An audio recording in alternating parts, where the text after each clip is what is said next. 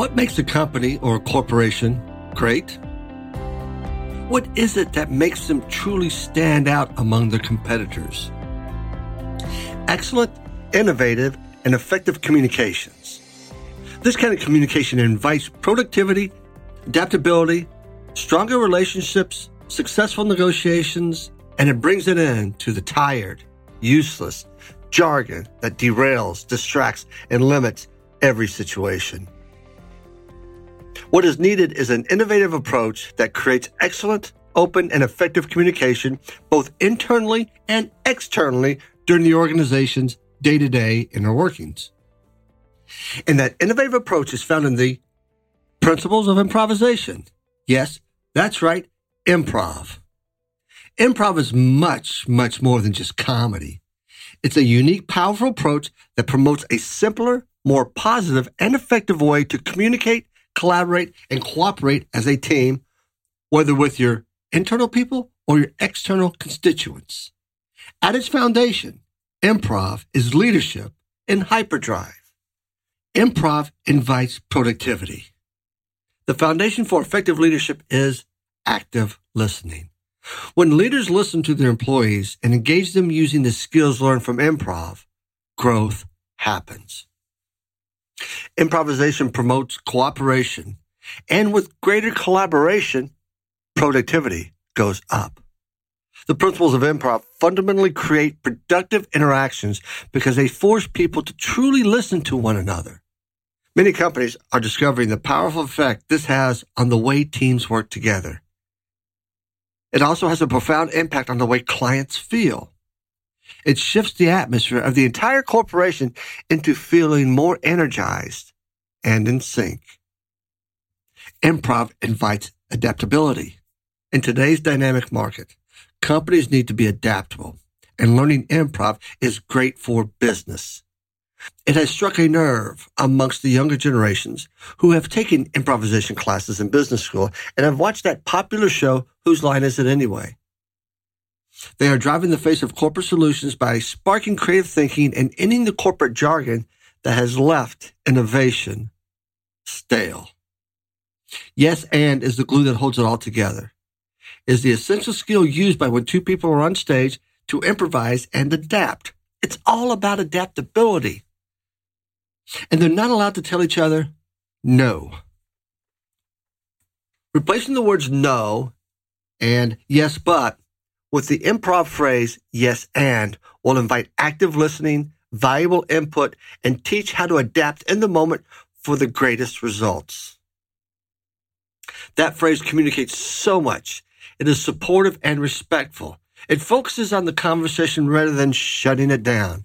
It shows you are listening to the other person and trust what they have to offer. Yes, and ties all the fundamental principles of effective communication and adaptation into a practical and productive two-word tool that will cause companies to stand up and to stand out. Improv builds stronger relationships.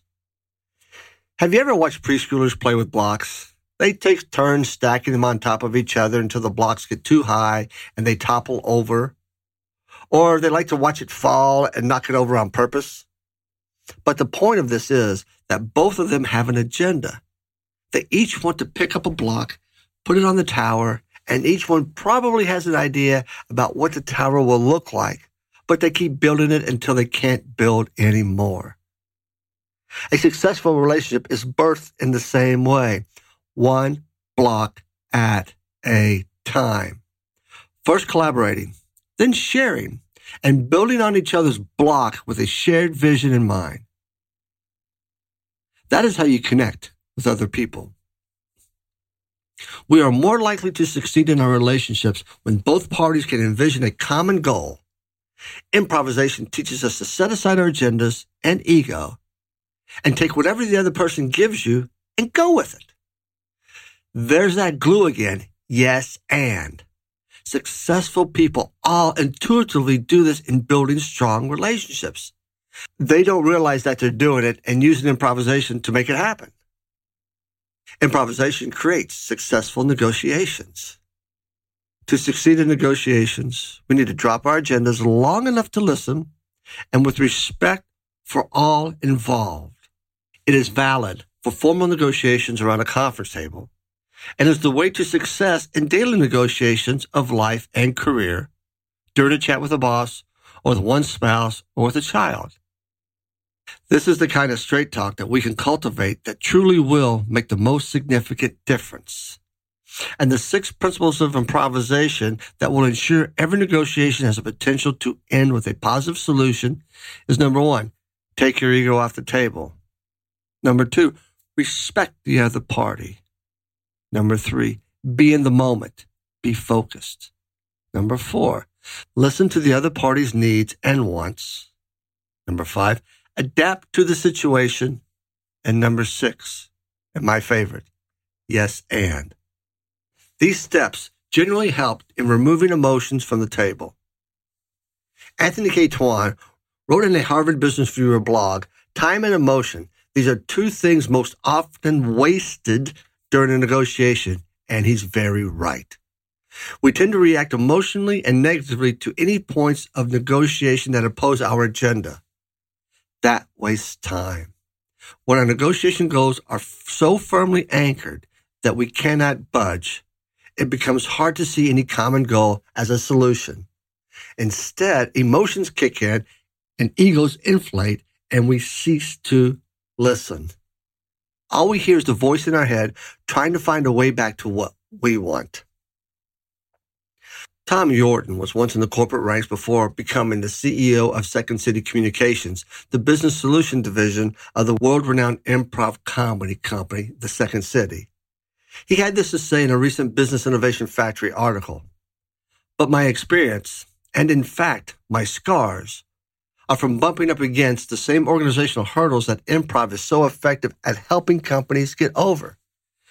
Challenges that include connecting with customers, engaging employees around change, moving into new markets, innovating new products and services, working without a script.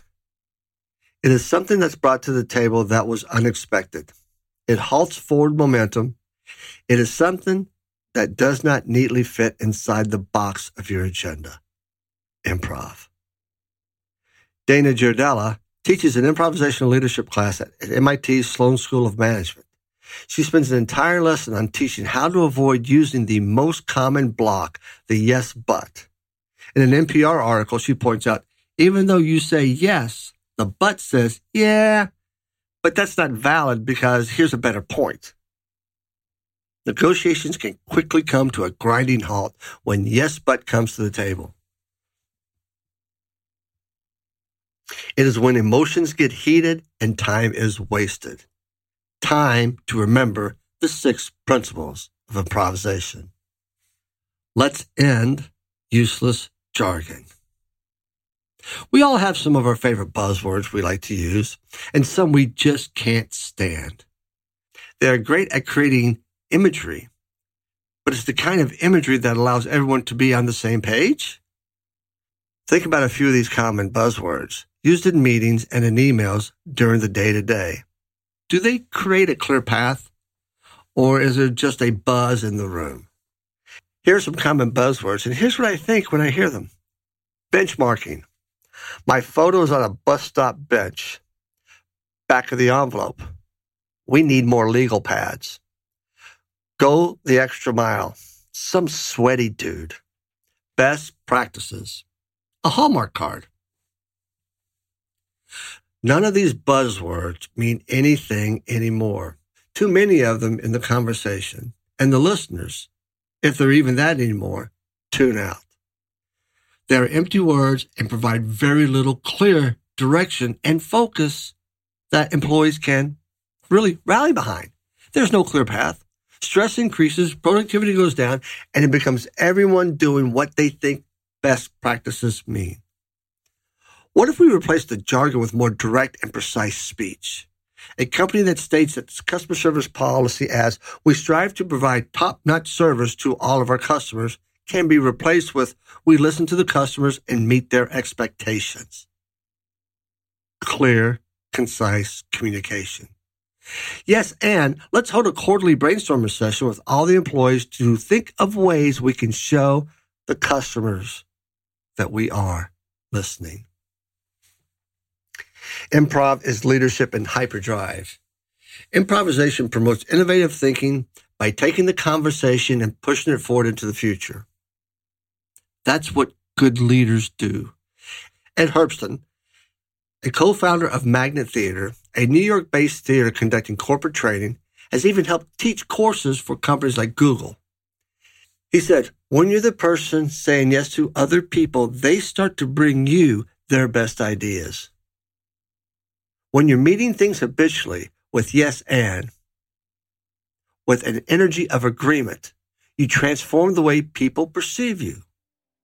When more people are willing to speak up with their ideas because they know they will be heard, employees take more vested role in the jobs they have. Their performance goes up. People get excited about seeing their vision, no longer just the head honchos, begin to take shape. It sets the company up on a stage while others are left looking for a chair in the audience. Excellence, innovative, and effective communication that makes a company great and generally stands out among its competitors requires excellent, creative, and effective communication. It invites productivity, adaptability, stronger relationships, successful negotiations, and it brings the end to the tired, useless jargon that derails, distracts, and limits every situation. And can all be found in the innovative approach of improvisation. If you'd like to discuss having me facilitate an Improv is Leadership in Hyperdrive workshop to your organization, contact me at Peter@PeterMargaritas, and in the subject line put Improv is Leadership in Hyperdrive. Like what you just heard, visit c-suiteradio.com. C-Suite Radio, turning the volume up on business. This podcast is a part of the C-Suite Radio Network. For more top business podcasts, visit c-suiteradio.com.